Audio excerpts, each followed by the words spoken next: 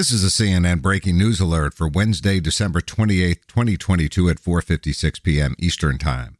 Democratic Representative Jamie Raskin, one of the 9 members of the House committee that investigated the January 6th insurrection, announced today that he has cancer. In a statement, Raskin said, "After several days of tests, I've been diagnosed with diffuse large B-cell lymphoma, which is a serious but curable form of cancer. I'm about to embark on a course of chemoimmunotherapy on an outpatient basis. Prognosis for most people in my situation is excellent after 4 months of treatment."